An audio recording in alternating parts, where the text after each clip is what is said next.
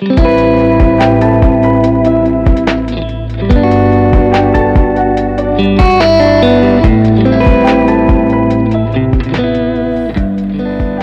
welcome back to pod episode number 3 with Studio CPO. This is Stephen Buck, President and CEO of Care Providers Oklahoma. And today I am delighted to be joined by a good friend. Bob, I would say an old friend, but I don't want to... You can say that. Go ahead. I can say that? About me. You might not want to age yourself. Yeah. Bob Payton is our guest today. Bob and I actually go back to 1990, so we're on 3+ decades of friendship now. Had the opportunity to work with Bob on numerous occasions. And so, Bob, welcome. Thank you. We're very glad to have you here. To those listening, you may immediately pick up that Bob has a voice built for radio. Face built for radio. The voice is just an extra. I was trying to practice strengths-based compliments there. We won't comment on the face for radio piece. So, Bob, we're glad you're here.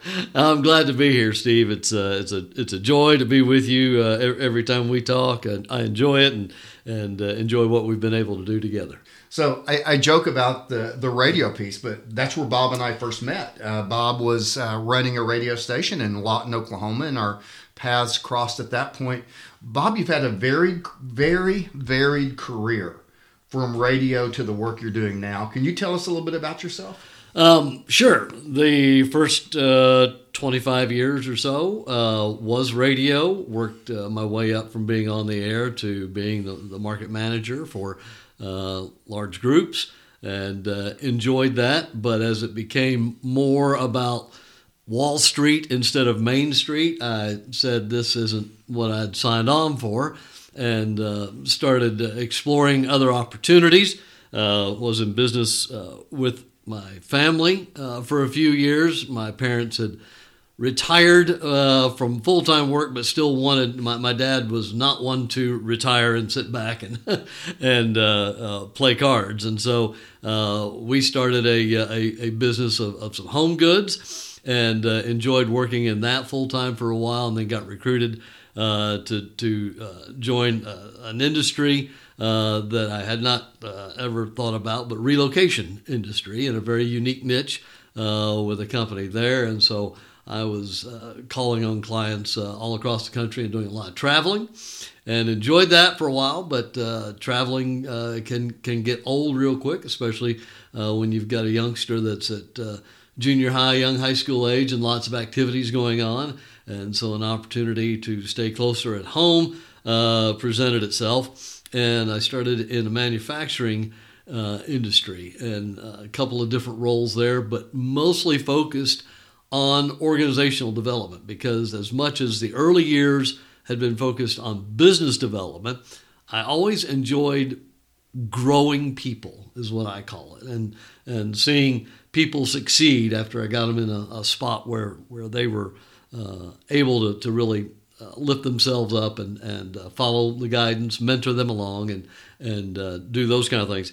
And so I started focusing more on the human element, and did organizational development, focusing on some leadership development within this industry. There's really 3 co-owned industries, and still work for that gentleman today, but he is now a state representative, and so I am his district director. So I moved over to the political side. So yes, it has been varied.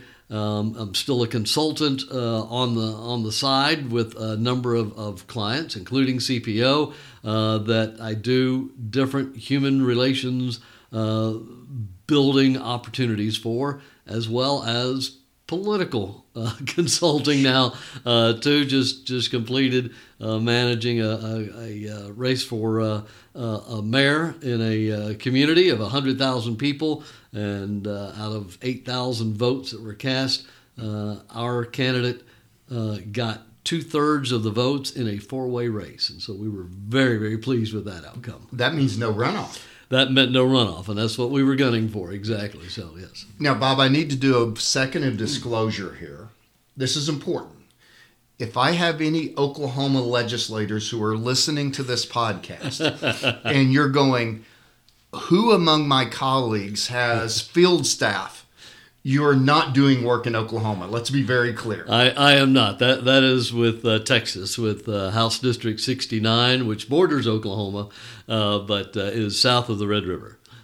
Okay. So Bob, you've got all these complex experiences professionally, and in fact, you do consulting work for us on our Care Careers project, but you're also a member of our teaching faculty, done a couple of presentations for our events. And one of the topics that I know you like spending intellectual and practical time in is on vulnerabilities in terms of organizational culture and communications breakdowns.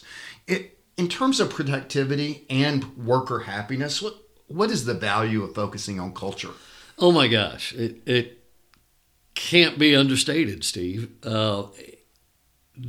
People leave organizations because of people, because of the supervisor or leader that they are reporting to or they see as in charge of them.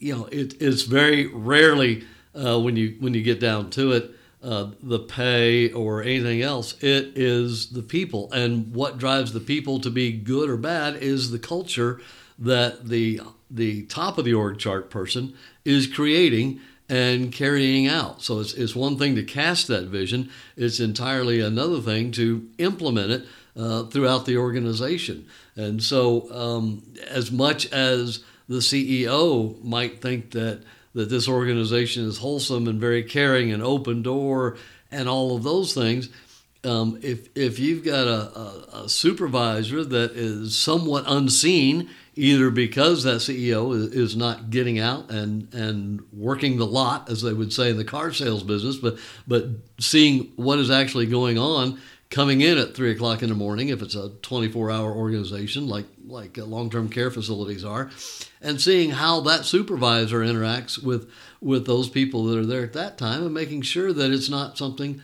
totally different than what you want. And so many times it is, and the CEO is stunned by it, and that shouldn't be.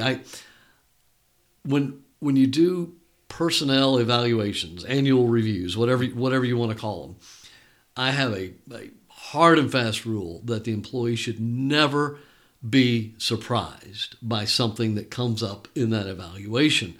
If there is something bad going on with that employee, you stop down and you have that discussion, and you work to correct that issue, whatever needs to happen there, and you postpone the annual evaluation for 30, 60, 90 days until you can come back and say, okay, now let's look at how you're doing. If you go into that and surprise them with, you're failing in this, and this, and this, and they haven't heard it before, that's not fair.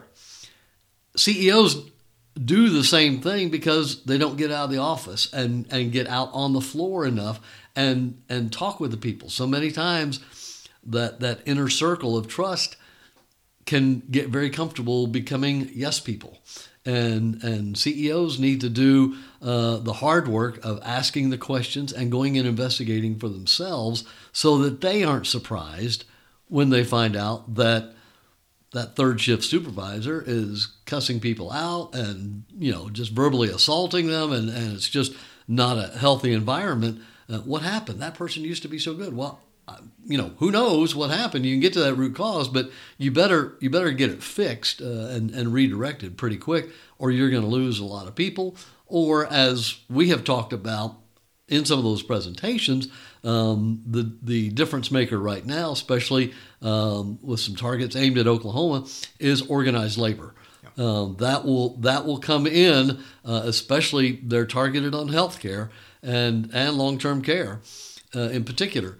And if you're not reacting to fix those issues, if you're not getting out and digging to find out really what's going on and do we have a good workplace environment, then organized labor will have a ripe field to cultivate of employees who will gladly sign on to be treated fairly.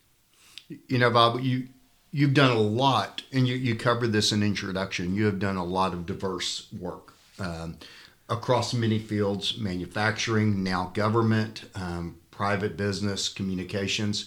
You didn't mention you were an elected official yourself. You served on a school board, which I really wonder why you did that, but thank you for that service. We talked about culture, but when you look across all these organizations that you've had leadership roles in, are there any other elements of the people systems that you think are underappreciated, things that we don't collectively grant the priority to that we perhaps should? There is, you can't stress people enough, and that's the common thread of everything I've done. That's right. I've jumped in through a number of different industries, but it's taking care of people. It's listening to people. It's letting people give them the credit, give them the opportunity so that they can take the credit for fixing things. And, just because you are a senior person doesn't mean you've got all of the answers. You might have forgotten something that person on the floor or at the bedside or wherever that point of initial contact with your customer, client, whatever you want to call them, patient, whatever that is, you need to realize what's going on there. It is entirely different than it was when you were doing that. If you came up through the system, if you weren't one who came up in that industry, then you better get educated on it real quick. I won't ever forget when I did join this manufacturing operation, my thought of welders was not anywhere near what welders are, and the mathematical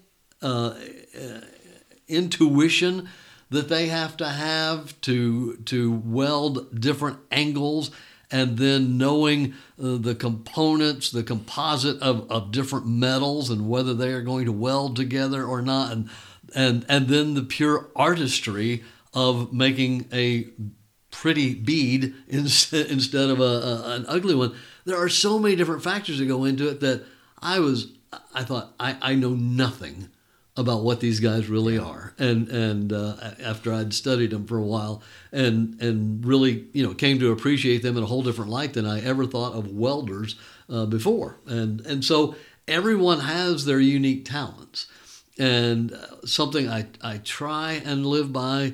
One of the biggest leadership tenets that I try and live by in everything I do is Stephen Covey made it a great quote: "Seek first to understand, then be understood."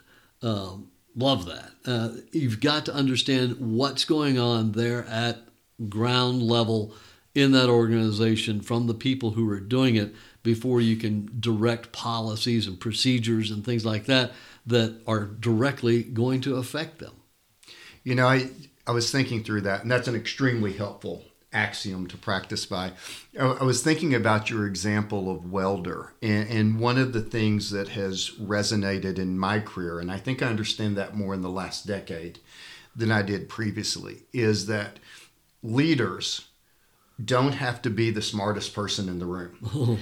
Leaders have to make sure that they hire smarter people to achieve what they need to be, right? So yes. I think it's this, if you're in a leadership position, understanding that you should not be threatened by surrounding yourself with people with expertise, that's actually going to maximize your effectiveness. And I'll just add on one quick add-on to that. If you're the smartest person in the room, you're in the wrong room. That's awesome. That's awesome. Okay, Bob, I want to transition now specifically to your relationship with Care Providers Oklahoma. You have been working on our care careers, and I anticipate that either through podcast or webinar, you're going to have a more pronounced, more visible relationship over the next 3 years as we do this. But for the purpose of today's podcast, this is your first working introduction to long-term care. Mm-hmm. And you've been at it with us for about 9 months now. Just for those who are listening, what have been some of your observations as somebody new to the field, as you've observed the work environments, the unique aspects of the field, just some general observations that you picked up? Oh, wow. It is an education, and I haven't been able to, I was able to get out and visit with several facility administrators as we started this to talk to them and find out what they were looking for as they were looking for people. Toured some of the facilities, but didn't get into the nuts and bolts as much as I would like to at some point. But the different levels of care for the different populations that are out there is one of the first things that struck me. You have so many different acronyms for different sectors of the population, whether they need more intense care, whether they have special needs, and so that drives sometimes younger people, not just senior care, into it, and the different certifications and all that the employees need to have. I've always been impressed with, and we've used it in other businesses, that basic healthcare model of a nurse changing shifts and bringing the nurse for the new shift in, and they stand at the bedside and kind of review what's gone on with that patient over the last whatever that shift was, 8, 10, 12 hours, whatever, and they review the chart notes and everything. And you've got to, you mess up and you've got a life at stake. It's not, welding something out of place, even though those were big 90,000-pound oil platforms and stuff like that. Well, I mean, they can certainly have a catastrophic impact. Exactly, right? Yeah. But it's not as immediate, and they've got time to go back and correct something that happens in healthcare. And so taking that level of care with everything that's going on is something that I've always been impressed with, even before I got into this position with you. So those are some of the initial things that strike me. I know that the industry has really, really suffered because of all the frontline issues that it happened here. It happened worse, I think, in other parts of the country, but through COVID, and so haven't bounced back yet. And it's just like a lot of other entry-level careers haven't bounced back yet. It's not alone, but it's very difficult work for the immediate gratification pay that's out there. The point that we're trying to build with the Care Careers program is that this is a pathway that in 4 to 6 years you can double your pay. You can get yourself in position for a wonderful lifetime employment, especially if you are one who gives. One who gives. I'm a people person. I love interacting with people, and if you're one of those people who loves to interact with people and care about them, then this is a fantastic industry, because you can see and hear the stories from people who have been cared for and loved on by staff in long-term care and assisted living and all the other types of facilities. And they're in awe that someone who is not their family really takes care of them. And golly, those kind of things melt my heart every time. That's extremely well said. So, final question before we wrap up our conversation, and I'm trying to stay thematically consistent with this through my episodes. You've enjoyed a very varied, successful career. If you could go back and tell young Bob Payton, who was spinning records back, I think, in Illinois when your career started, is that right? Illinois? That is correct. If you could go back and revisit young DJ Bob Payton, what would be the one piece of advice that you have now learned that you would like to impart on young Bob Payton? Oh my, that is a fantastic question, Steve. And there are so many things. Learn from your mistakes,